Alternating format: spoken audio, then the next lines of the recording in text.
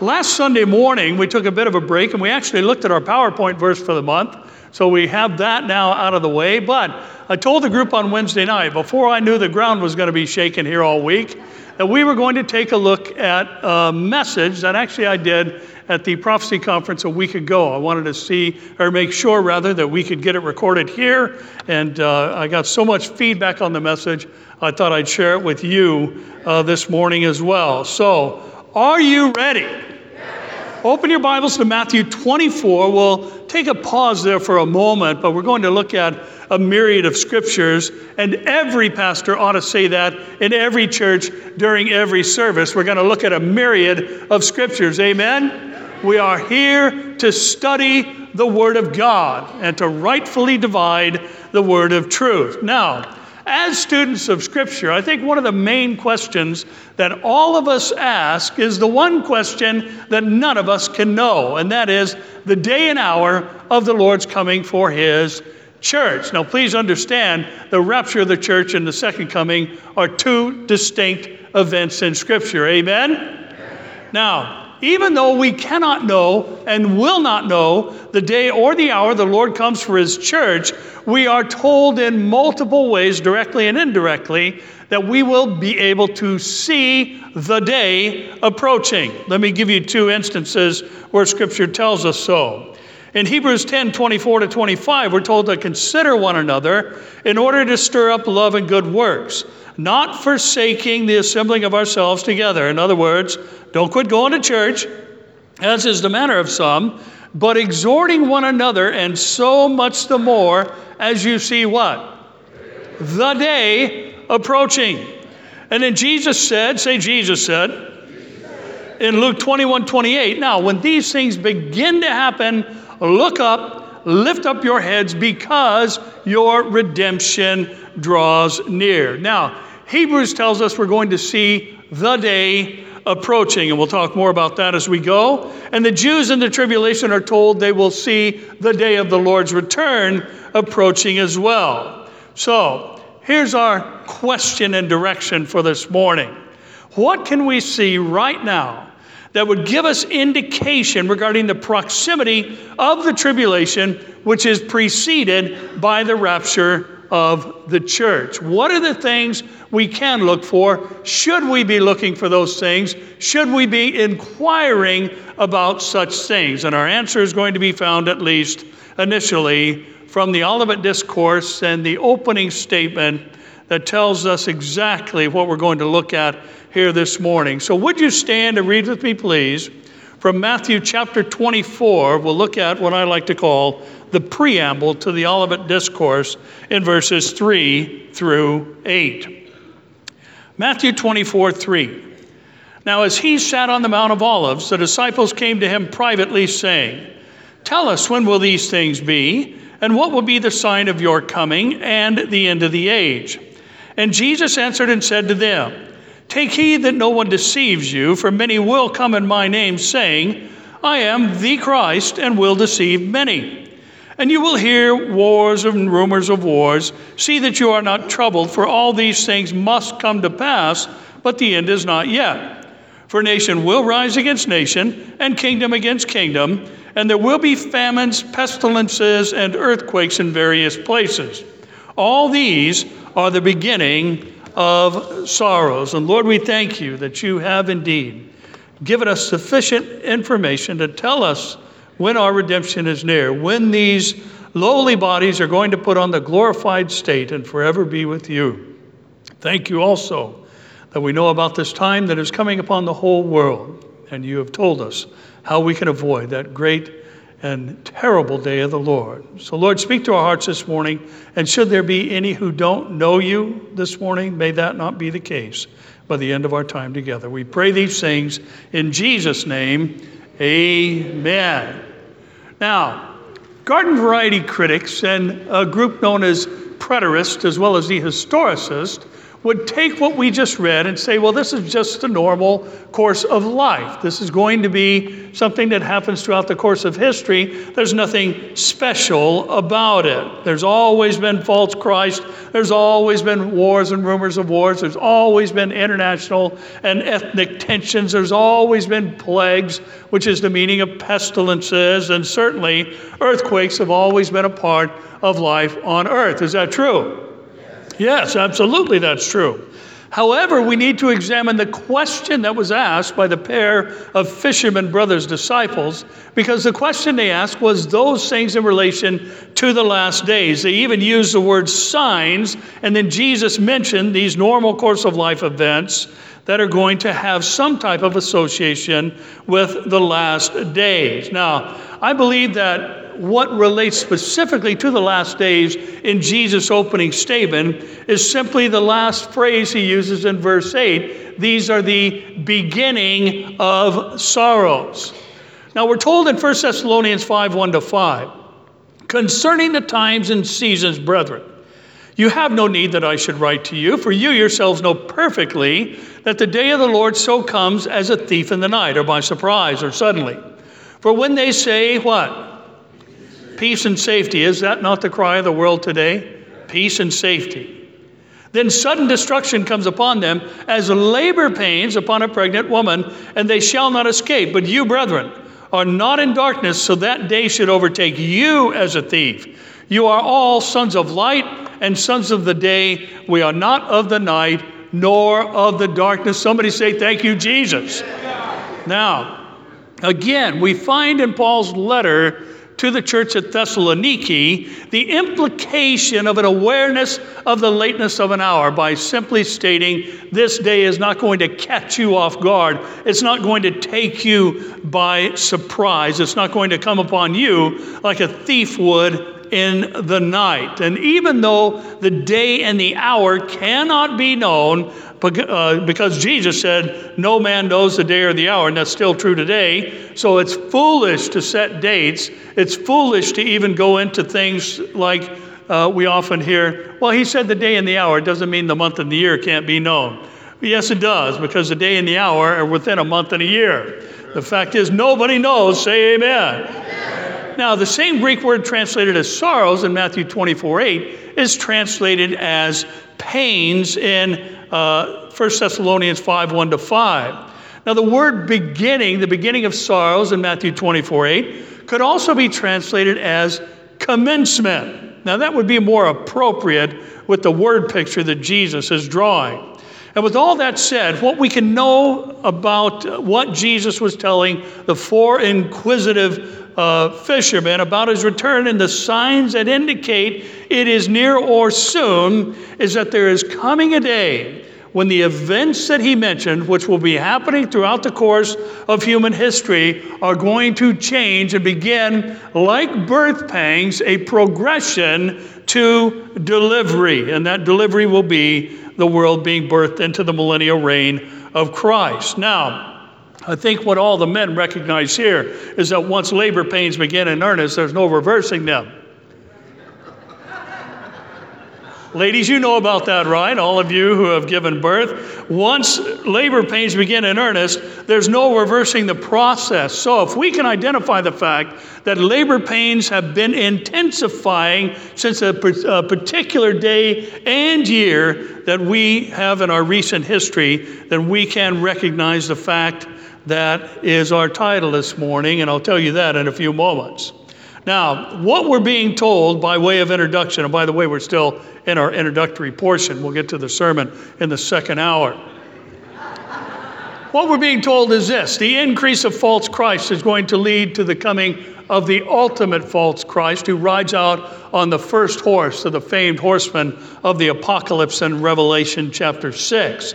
The wars and rumors of wars are going to lead to the ultimate battle of Armageddon, recorded in Revelation 16. International and ethnic tensions are going to continue to increase until they reach their zenith under the rider of the red horse in Revelation 6, when men are killing one another all over the face of the earth, and a third of the world's population is killed by doing so.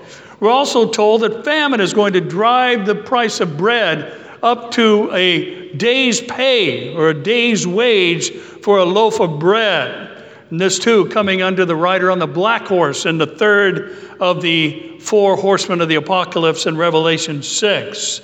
We're also told that plagues are going to kill a massive number of people on the earth. And I think the example of the ultimate or the fulfillment of that is when the star Wormwood crashes into the earth. It's actually most likely not an asteroid, but rather a comet, for it would break up and radiate the waters, all the fresh water supply of the earth. And we're told in Revelation 8, many people died from this plague. And then finally, we're going to see an increase in earthquakes, both in frequency and intensity, that will lead to the greatest earthquake in the history of mankind, according to Revelation 16. Now, there is something that kicks off this sequence or initiates the birth pangs that we'll talk about when we close this morning. But this birth pang-like progression of these things is going to end during the tribulation, which then gives birth to the millennial reign of Christ on earth. And just one more thing in our introduction, then we'll start the message. Matthew 24:36-39 says, "But of that day and hour no one knows," as we mentioned a moment ago, "not even the angels of heaven, but my Father only. But as the days of Noah were, so also will the coming of the Son of Man be. For as in the days," pay attention to this phrase, "before the flood, they were eating and drinking, marrying and giving in marriage until the day that Noah entered the ark and did not know until the flood came and took them all away." There's an unawareness there. "So also will the coming of the Son of Man be."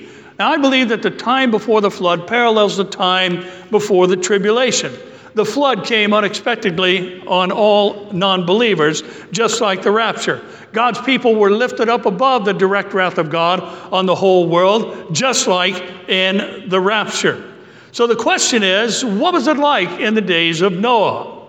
In Genesis 6:5, we're told that the Lord saw that the wickedness of man was great in the earth, and that every intent of the thoughts of his heart was only evil continually. And then further, we're told, same chapter 11 and 12, the earth was also corrupt before God, and the earth was filled with violence. So God looked upon the earth, and indeed it was corrupt, for all flesh had corrupted their way on the earth. Let me ask you, is mankind's heart filled with evil today? Is the earth filled with violence today? Is the earth corrupt today? Well, therefore, if we have arrived at this stage of being as it was in the days of Noah, and if Jesus said there's a birth pang-like progression of the things we mentioned earlier, and it is now well advanced, the only conclusion can be as to where we are in the prophetic timeline is our title this morning, and it is The End of the Beginning. We, I believe, are at the end of the beginning. Now, we could track statistics on the events that Jesus spoke of, the increase in wars, certainly earthquakes and atmospheric events and all those things, as he mentioned in the opening portion of the Olivet Discourse. We could get our title from that, but the course I want to take this morning is a bit different. And the fact is, there are other elements that are telling us that we indeed can know that we are near the end, at least of the church age. Things specific to the last days that will reach their ultimate fulfillment during the tribulation period, and they're beginning to develop even now. Now, again, the rapture of the church is prior to the Great Tribulation. Wow, that was pretty weak. The rapture of the church is prior to the Great Tribulation.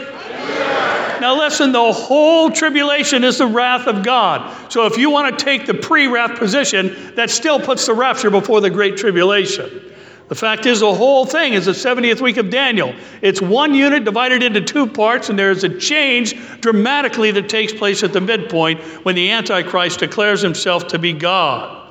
Now, what we're going to find this morning is that there is clear evidence that our position in the prophetic timeline is at the end of the birth pangs, which have already begun. And the world is about to go into heavy labor, and things are going to change radically and dramatically during the Great Tribulation that eventually gives birth to the millennium. Now, three things we're going to use this morning to make our case. And the first of our triad is simply this. Here's the first thing for you to take note of that tells us we're at the end of the beginning. Listen, here's number one.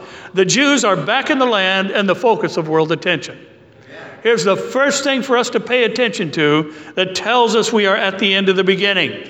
The Jews are back in the land and the focus of world attention. Now, I want to look at this in two parts this morning. The first being the Jews being back in the land. Now, in Daniel 9:24, we're told 70 weeks are what? Determined, meaning they are cut out or set aside. There are 70 weeks determined for your people, Daniel, and for your holy city. Who are Daniel's people? The Jews. What is Daniel's holy city? Jerusalem. Now here's what's going to happen. Here's what's determined for Daniel's people and his holy city. To finish the transgression, to make an end of sins, to make reconciliation for iniquity, to bring in everlasting righteousness, to seal up or bring to completion vision and prophecy, and to anoint the most holy. Now there's some debate as to anointing the most holy, speaking of the Messiah ruling and reigning on the earth, or the temple which he occupies during his millennial reign. Now I have to say I chose this verse over Ezekiel 37 to make our point, because Ezekiel 37 in part actually fulfills what Daniel said in 9:24, the vision of the dry bones there. Now, this is preferred, at least for our setting and time this morning, because this verse implies several things. First, it tells us that there's unfinished business between God and the nation of Israel and the holy city of Jerusalem.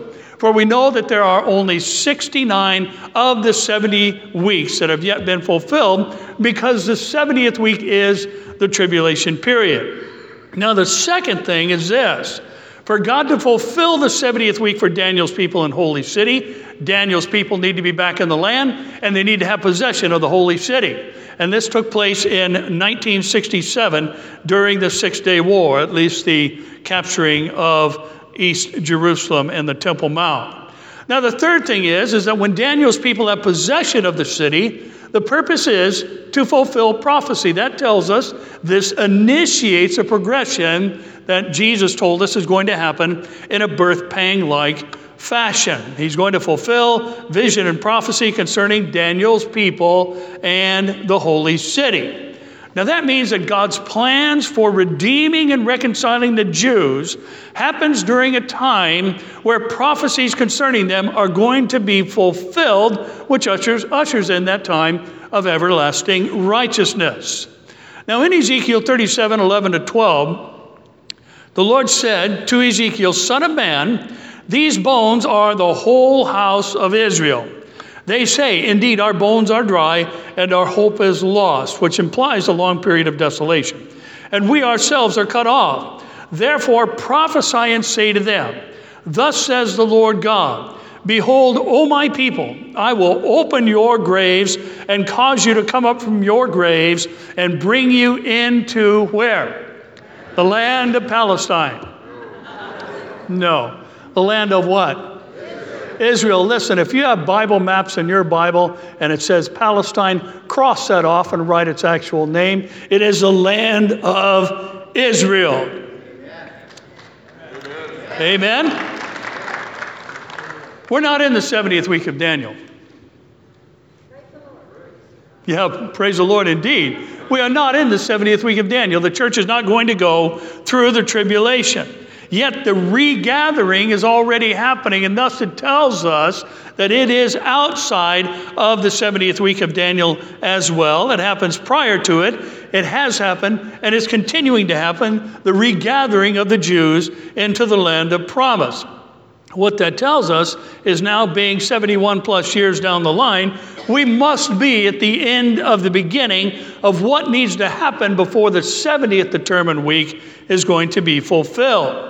We're also told through the prophet Amos in 9:14 to 15, the Lord says, "I will bring back the captives of my people Israel.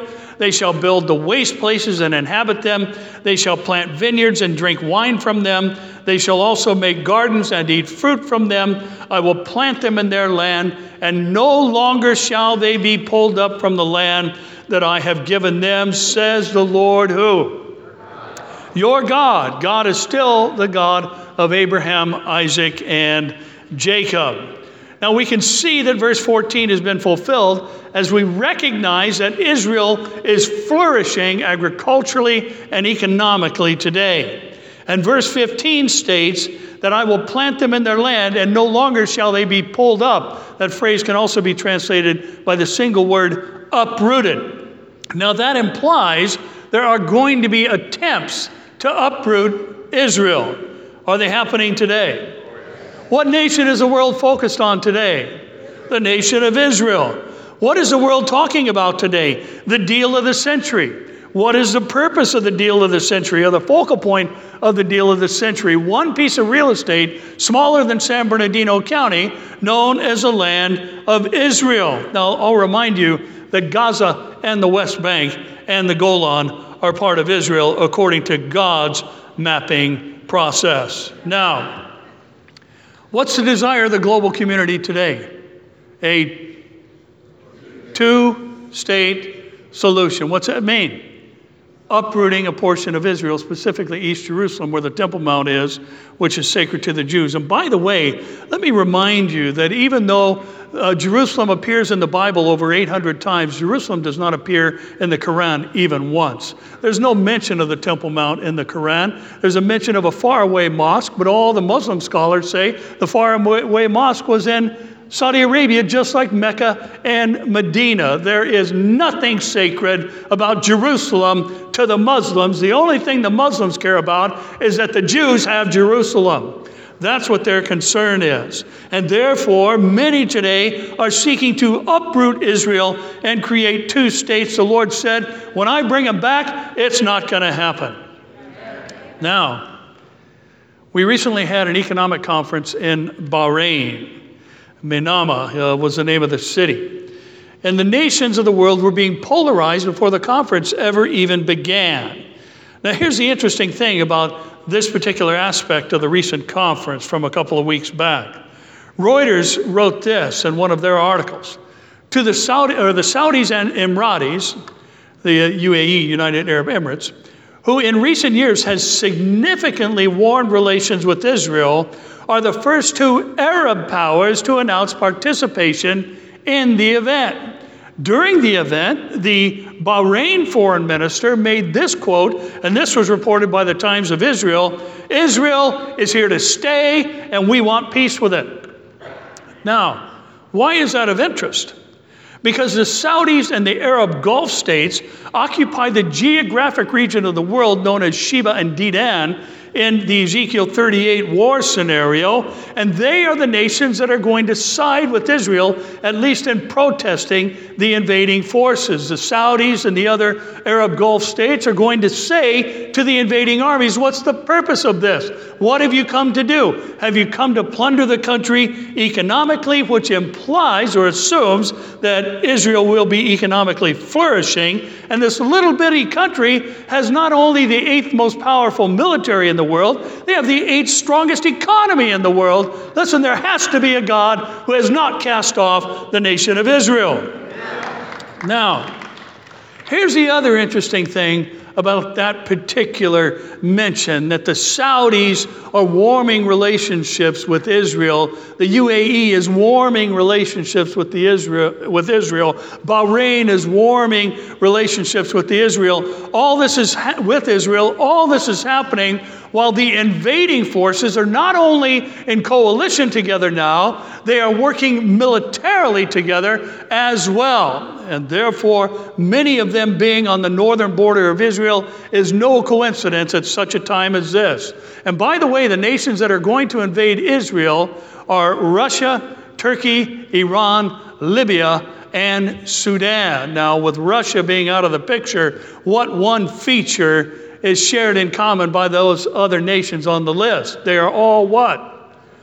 They're Muslim nations. Not only are they Muslim nations, they account for over 90% of radical jihadist activity in the world today. Now, that's interesting because here you have the very nation where Islam was born siding with the Jews, and this is simply because, at least in part, for a shared animosity with the Shiite Iranians, because the Sunnis, or the Saudis and the other Arab Gulf states are Sunni, at least in majority.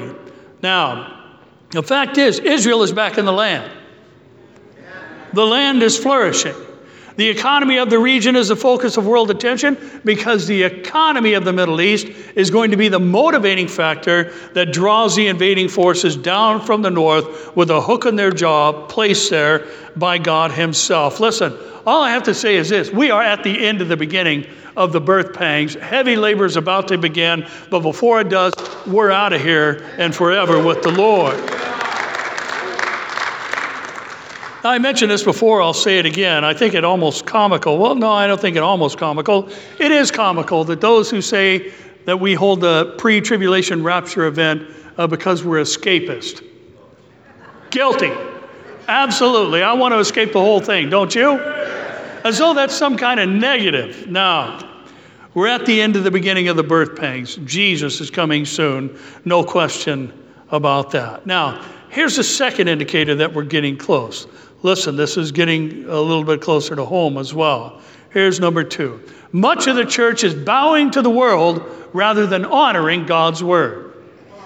Much of the church is bowing to the world rather than honoring God's word. I don't think we pay enough attention to this element of the prophetic scenario and timeline, but it is clearly part of the end of the beginning.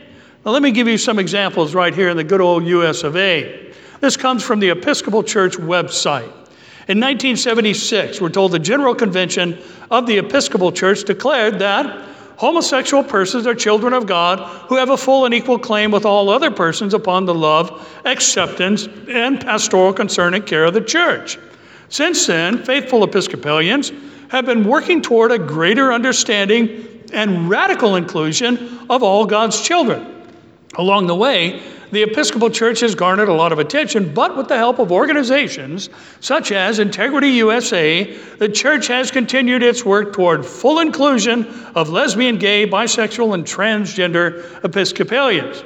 In 2003, the first openly gay bishop was consecrated. In 2009, General Convention resolved that God's call is open to all. In 2012, a provisional right of blessing for same-gender relationships was authorized. Discrimination against transgender persons in the ordination process was officially prohibited. In 2015, the canons of the church were changed to make the right of marriage available to all people, regardless of gender. To our lesbian, gay, bisexual, and transgender brothers and sisters and siblings, the Episcopal Church welcomes you. This is from their website. Now, let's move up a little closer beyond 2015. This just happened 2 weeks ago. The largest U.S. Presbyterian denomination ordained their first non-binary person as a minister. The Presbytery of the James, a governing body of the Presbyterian Church USA, will ordain its first pastoral candidate who identifies as gender non-binary, not exclusively masculine or feminine, this weekend. The Presbytery will ordain Jess Cook during a ceremony June 29, 2019 at Ginter Park Presbyterian Church in Richmond, Virginia. Non-binary, nonsense. There are only 2 genders. Somebody say, amen. Now, let's back up for a minute into what the Episcopal Church has stated. Homosexual persons are children of God who have a full and equal claim with all others. The radical inclusion of all God's children. This is one of the favored sayings of many communities today who stand against the church, and they make the argument, we are all God's children. Is that true? No, we are not all God's children. If we were all God's children, the Bible wouldn't teach adoption. The Bible wouldn't tell us that we have to become God's child through knowing Jesus Christ as Lord and Savior.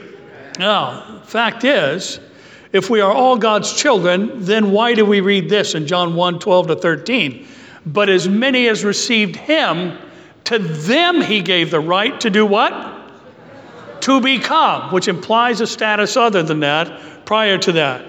Those who receive him, they have the right to become children of God. To those who believe in his name, who were born not of blood, nor the will of the flesh, nor the will of man, but of God. In other words, those who are born again are those who are God's children. Now, we also need to remember that the first sign of the Lord's soon return, giving to the inquiring quartet of fishermen, was false Christ coming in Jesus' name. Now, if we remember that Christ actually means anointed, and the Messiah, the Mashiach ben David, the anointed son of David, tells us that this is beyond just a personage in the sense that this is one who has been selected and anointed by God. Now, if we understand the Christos of the Greek New Testament to mean anointed, then what Jesus was actually saying was simply this: there's going to be claims of an anointing sanctioned by Jesus in the last days that are actually false claims. This is happening all over the world today. It's happening in the church today. There are those who are laying claim to being apostles in the sense of Peter, James, and John, and the rest of the men, and thus Paul also, who told us that one point of identification for an apostle is having seen the resurrected Lord Jesus Christ.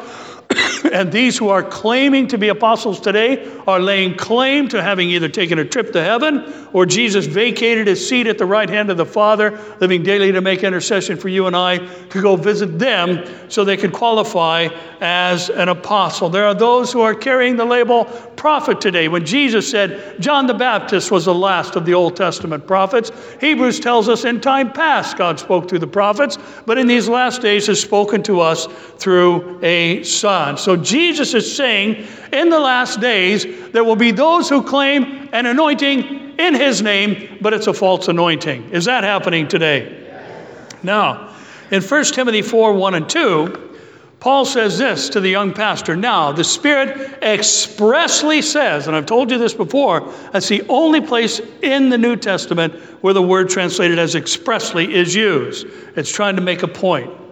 The Spirit expressly says that in the latter times, or there's something specific to the latter times, some will depart from the faith, giving heed to what? Deceiving spirits and doctrines of demons, speaking what? Lies and hypocrisy, making a claim to be anointed in the name of Jesus, but not being so. Having their own conscience seared with a hot iron. Listen, a departure from the faith opens the door for the doctrines of demons, and the spirit of deception has made its way into the church from the world in these last days. Now, Paul said this in 2 Timothy 3, 1 to 9. But know this, that in the last days, perilous times will come. That gives us a timestamp. In the last days, we would expect to see the following. Men will be lovers of themselves, lovers of money, boasters, proud, blasphemers, disobedient to parents, unthankful, unholy, unloving, unforgiving, slanderers, without self-control, which is a fruit of the Spirit, according to Galatians 5, brutal, despisers of good, traitors, boy do we have those today, headstrong, haughty, lovers of pleasure rather than lovers of God, having a form of godliness, but denying its power. And from such people do what? Turn away. For of this sort are those who creep into households and make captives of gullible women, loaded down with sins, led away by various lusts, always learning and never able to come to the knowledge of the truth. Now, as Jannes and Jambres resisted Moses, so do these also resist the truth. Men of corrupt minds disapprove concerning the faith, but they will progress no further, for their folly will be manifest to all, as theirs also was. Now, this is important to include this last section mentioning Jannes and Jambres, because those were the two magicians who were basically mocking the miraculous things that Moses was doing, and they were replicating those alleged miracles or magic tricks, I guess, like turning the water into blood and replicating these things, and they were doing so in the power of the devil and not of the Lord. And this is what the point of what Paul is saying is, there's going to be people like that in the last days who are deceivers. They're using lying signs and wonders to draw people away. Now, I want you to think about this morning. You still here? Yes. Think about this morning. This list of character flaws that Paul listed has always been true of the world. That's nothing new. And yes, it's getting worse in these last days, but it's nothing new. Now, let's think about this. People like that, are we to turn away from them, or are we to go to them and preach the gospel? We're to go to them and preach the gospel so their lives and eternal destinies can be transformed by the power of the gospel. So, if Paul is giving this warning about something perilous specific to the last days, he's not talking about what the world is like. He's talking about what the church is like. This is what's going to be happening inside the people of God. There will be people like Jannes and Jambres who are using power manifestations, so to speak, that aren't really real but demonic in nature. And this is what is happening today. And the only people with these types of flaws we're to turn away from, according to Scripture, is those in the church. Remember, Paul said concerning a man in the city of Corinth, they were all puffed up about thinking they were being loving and gracious when they had full knowledge that a man was sleeping with his stepmom. And Paul said, what are you rejoicing in? You ought to be grieved. Turn such a one over to Satan. Put him out of the church for the destruction of the flesh, that the soul might be saved. Well, the church today, by and large, is doing exactly what Paul rebuked the church at Corinth for doing. They are welcoming in practices like we just read. They're saying it's a normal part of any particular season of history and culture. But listen, we also need to remember, Paul said in 2 Timothy 4, there was a time that's coming when sound doctrine will not be endured. But rather people will heap up teachers because they have tickling ears who will tell them the things they like to hear that make them feel better about their current status, even though their status is separated from God. They will teach fables instead of life-changing truth. Is that happening today? Yes. Now, Jesus said this in the introductory statements of the Sermon on the Mount in Matthew 5:13. You are the salt of the earth, just like every other religion. Is that what he said? You, exclusive statement. You are the salt of the earth. But if the salt loses its flavor, how shall it be seasoned? It is then good for nothing but to be thrown out and trampled underfoot by men. Listen, when the church begins to be trampled underfoot by cultures and society and trends and political correctness around the world, because it's lost its preserving and purifying influence by adopting the doctrines of demons in the form of ear-tickling fables, I submit to you this morning, the church has reached the end of the beginning, and we're about to be translated in a moment and twinkling of an eye, those who are true believers, that is. Now, the church is not going to go through the 70th week of Daniel, so the ultimate fulfillment of our point is going to reach into the tribulation just like the others, but it's not going to be the church, it's going to be organized religion. Now in Revelation 13:11-14, John says, I saw another beast coming up out of the earth, and he had two horns like a lamb and spoke like a dragon. And he exercises all the authority of the first beast in his presence and causes the earth and those who dwell in it to worship who? The first beast, whose deadly wound was healed. He performs great signs so that he even makes, just like Jannes and Jambres, so that he even makes fire come down from heaven on the earth in the sight of men. And he deceives those who dwell on the earth by those signs, which he was granted to do in the sight of the beast, telling those who dwell on the earth to make an image to the beast who was wounded by the sword and lived. Listen, Paul said during the time of the birth pangs, the church will begin morphing into something that it hasn't been ever throughout the centuries, but has began the birth pang process of changing out of something that previously existed. Now, many who have a form of godliness, that's what that word form means, morphosis. It means to form something out of something previous. Denying the power, meaning denying the God who can make us godly, will have become an accustomed to practice during the latter stages of the beginning of the birth pangs, specifically at the time we are in now. We are at that stage today. We are at the end of the beginning of the dumbing down of the church, the abandoning of the long-held moral standard and spiritual responsibility that the church has of being salt and light to the world. The Episcopal Church and the Presbyterian Church articles I read you earlier are only two of a myriad of examples. In a word, at the end of the beginning, many in the church will love darkness and hate the light, which is just like the world and not found in the Word. Amen? Now, one last thing as we wrap things up. Here's the third thing I want you to consider that tells us we're at the end of the beginning. Moral depravity has become a human right. Moral depravity has become a human right. Now, sadly, it's laughable in a sense that the world often accuses the church of being anti-science, just because we believe in the beginning God created the heavens and the earth in 6 night-day cycles, resting on the seventh day. We're called anti-science, we're called anti-intelligence, we're called anti-education, and yet it's the world that is letting genetic males compete in female athletic competitions. It's the world that has lost their mind, not the church. It is the world that says there are 63 genders and sex and gender are two different things, even though Webster's dictionary says gender is one of the two sexes. Since when did it get changed? Well, as soon as it became culturally acceptable and popular.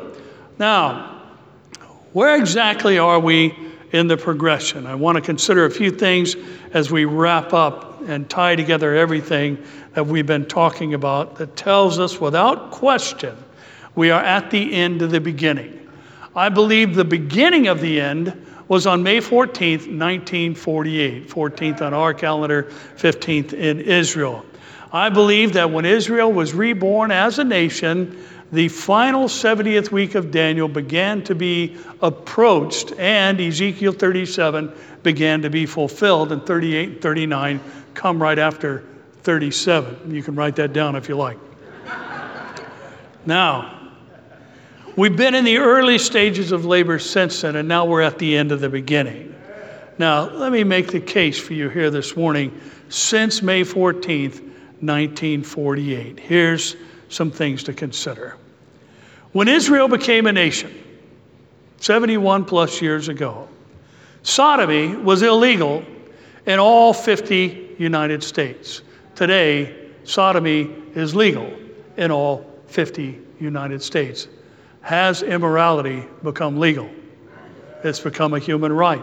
When Israel became a nation, homosexuality was listed as a mental disorder in the American Journal of Psychiatric Medicine, and it was changed to gender confusion or gender dysphoria in 1973. Has the perspective on homosexuality changed since Israel became a nation in our country and around the world? Absolutely. Listen, since Israel became a nation, remember, we're progressing toward the ultimate fulfillment of these things in the tribulation. Since Israel became a nation, AIDS entered the world scene. Did you know that AIDS was initially called GRIDS, Gay-Related Immunodeficiency Syndrome, but because that wasn't politically correct, they changed it to Acquired Immunodeficiency Syndrome. They're not saying how you acquire it, yet history tells us without question that AIDS was introduced into the world by male homosexual activity, particularly the practice of sodomy. There is no debate about that. fact, since Israel has become a nation, of the 77 million who have contracted HIV/AIDS, 40 million have died. Is that a plague? Absolutely. Listen, hang on, buckle up. Since Israel became a nation, abortion, the mass killing of unborn children, has become a woman's right. And according to the group Human Life International, hang on, according to Human Life International, who have been tracking this since 1973, around the world since 1973, between now and when Israel became a nation, 1.72 billion babies have been aborted. Are people killing each other today? They're killing children in the womb, which ought to be the safest place in the world. Since Israel became a nation, much of the church has moved from the world's preserving and purifying influence to the world's partner in protecting and promoting immoral behaviors. Since Israel became a nation, the punishment for crimes has decreased for violent and sexual crimes. Penalties have now been instituted for speech laws, hate speech laws, and hate crimes laws, and they are on the increase as well. Since Israel became a nation, as we sit here today, we sit under a new California law who says that those who work in the healthcare profession have to call someone by their preferred gender pronoun under penalty of possible judgment if they refuse to do so. In other words, if a genetic male says, you have to call me ma'am or miss, and you don't do so, you could go to jail right here in the very confused state of California. Now, think about this. Let's move to something that is a little more timely, since we had a whole lot of shaking going on July 4th and 5th. Since Israel has become a nation, the number of great earthquakes, those of a magnitude 7 or more, have increased from 1 per decade to 15 per year on average. The number of great earthquakes for the century and a half that they were monitored numbered 1 per decade, and since Israel has become a nation, they have increased to an average of 15 per year. I believe the highest number has been 19 and the lowest 13 over that time span. Now, normally I wouldn't quote NBC News because they're very confused. But since they're reporting somebody else's statistics, let me say this. This came from NBC News, which actually shocked me to run across this particular report from them. Listen, between 2004 and 2014, that's 10 years, 1 decade, 18 earthquakes with magnitudes of 8.0 or more rattled various subduction zones around the globe. Listen, that's an increase of 265% over the average rate, listen, of the previous century. We've had 18, 8.0, I'll get my numbers straight here in a minute, 18 8.0 earthquakes in a decade. The previous century saw 71 in 100 years. Again, 265% increase. And this is a report according to the meeting of the Geological Society of America just 2 weeks ago in Vancouver, British Columbia. Now the list goes on and on and on, but let me just say this. In Revelation 9:20-21, we're told the rest of mankind who were not killed by these what? Plagues. Did not repent of the works of their hands, that they should not worship demons and idols of gold, silver, brass, stone, and wood, which can neither see nor hear nor walk. And they did not repent of their murders or their sorceries or their sexual immorality or their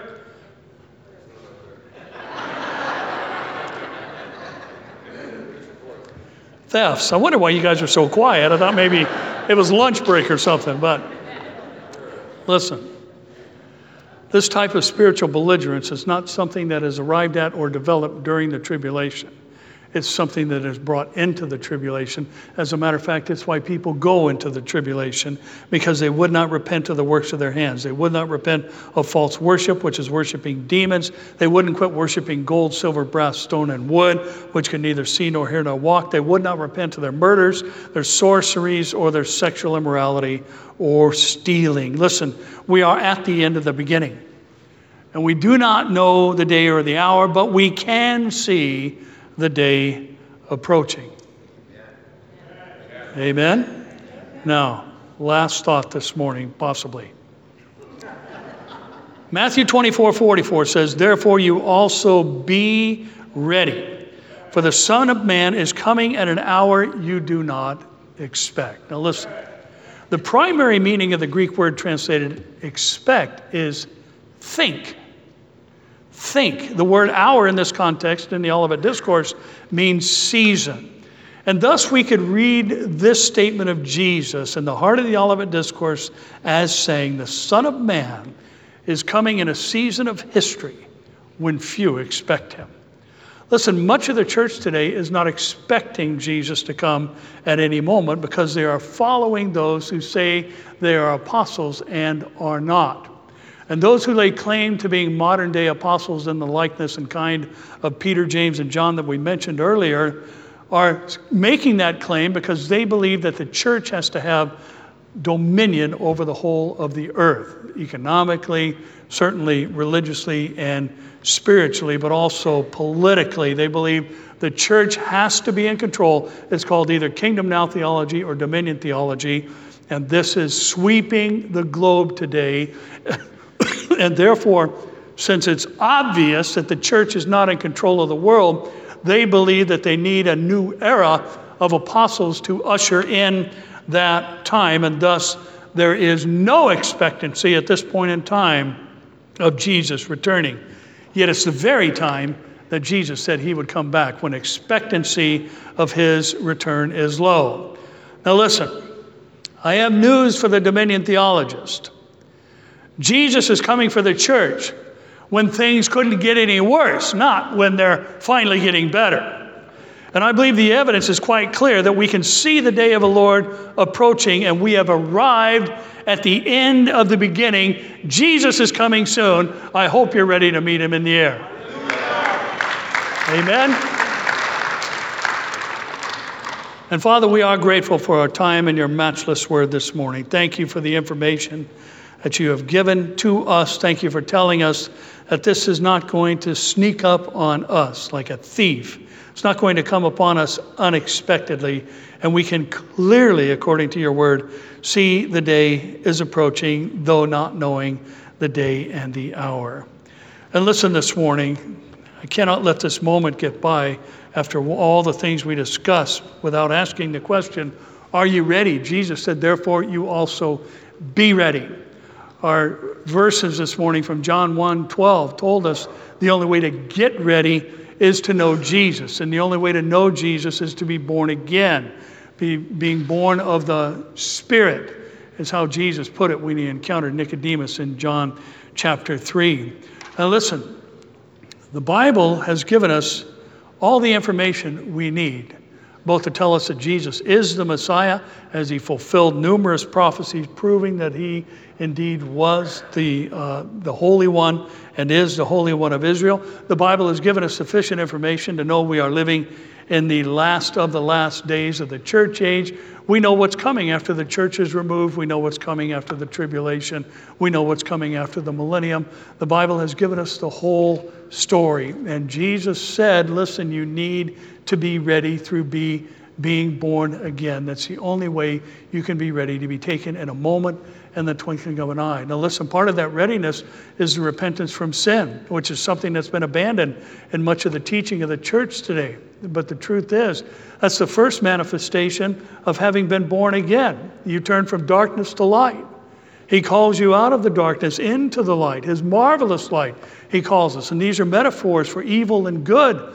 And the fact is, God calls us out of our evil practices, calls us to do good, not just to him and to others, but to those who hate us even. It's a personal transformation that Romans 12, 1 and 2 talks about. And the fact is, listen, there's a lot of fire insurance being sold today. There's a lot of easy believism sold today from the pulpits of the church. But the truth is, we have to, after we're born again, which is going to be the natural work of the Holy Spirit, turn from our sin and begin to live for him. This is part of the process. This is part of the good work that began in us that he will complete up until the day of Jesus Christ. So I have to say to you this morning, if you do not have a point in time where you can say, I met the Savior, he changed my life, I began to change, I know that at the end of my life or the rapture of the church, I'm going to spend eternity in heaven. And let me just add this before I offer you the opportunity to come to know him if you don't. When God causes you to be born again, his Holy Spirit begins to live in you. And listen, when his Holy Spirit lives in you, there's not going to be any doubt about it. You're not going to be saying, gee, I wonder if I'm really saved. Your life is going to begin to change. The first miracle you're going to see is the thing in the mirror. It looks back at you every day. Your desires are going to change. Your passions are going to change. He's going to change you for the better. And he's done that with every single Christian who has ever committed their life to him. So listen, in this age, as I said, where there's nothing required of the saint other than simply to believe, which is only half of the gospel message, I say to you this morning, you need to repent and be converted that times of refreshing may come from the Lord. That's what the Bible says. So listen, if you don't have that marker in life, if you don't have a moment when you say, you know what, I was born again and I know it, because I can see it in my own existence. If you don't have that moment in life, you need to have it today because Jesus could come today. And listen, he's coming quickly in a moment and twinkling of an eye. There's no time to get ready, so he said, be ready. Because when it happens, it's over faster than it even began. So listen here this morning. If you don't know Christ as Savior and Lord, don't leave in that state today. Commit your life to him. Commit your soul to him. Trust him with your everyday affairs and all the other things that come along with being a Christian. But it all starts with one thing, and that is recognizing that he is the Lord and confessing him as your Savior. And therefore, if you have not made that decision, and you are, or if you are iffy on that decision, if you're unsure, you need to be sure, because as I said, any moment he could come for his church. We're at the end of the beginning. So you need to be ready. If you want to get ready this morning, if you want to accept Christ as your Savior, accept him as, and submit to him as your Lord, you can do so simply by praying a prayer in your heart and saying, you know what, God, I see the evidence. I accept the facts that have been presented. I recognize you are the only means by which someone can be saved. I ask that your blood cover my sin. I ask that you forgive everything I've ever done. And I ask that you place your Holy Spirit in me, and I ask that from this point I begin to live for you. If you would like to just simply acknowledge what I just said in your heart and mind and say, I'll take God's offer of forgiveness and live forever for him and then forever with him. And the Bible says if you've made that confession, you're saved. So if you've been sincere in that, and not simply trying to purchase escapism or fire insurance, as it's often called, then you can rest and trust that the Lord has saved your soul and you'll be forever with him. So, with that said, Father, we thank you again for this opportunity this morning to examine the prophetic timeline and know that the end is at hand, as you said in your word. So help us, Lord, to live for you all out, full throttle, pedal to the metal, and every other cliche we can throw at it with reckless abandon for you because of what you've done for us by saving our souls. We thank you for these things this morning. I pray for these who have surrendered to you, that they would begin to walk with you all the days of their life. In Jesus' name, amen.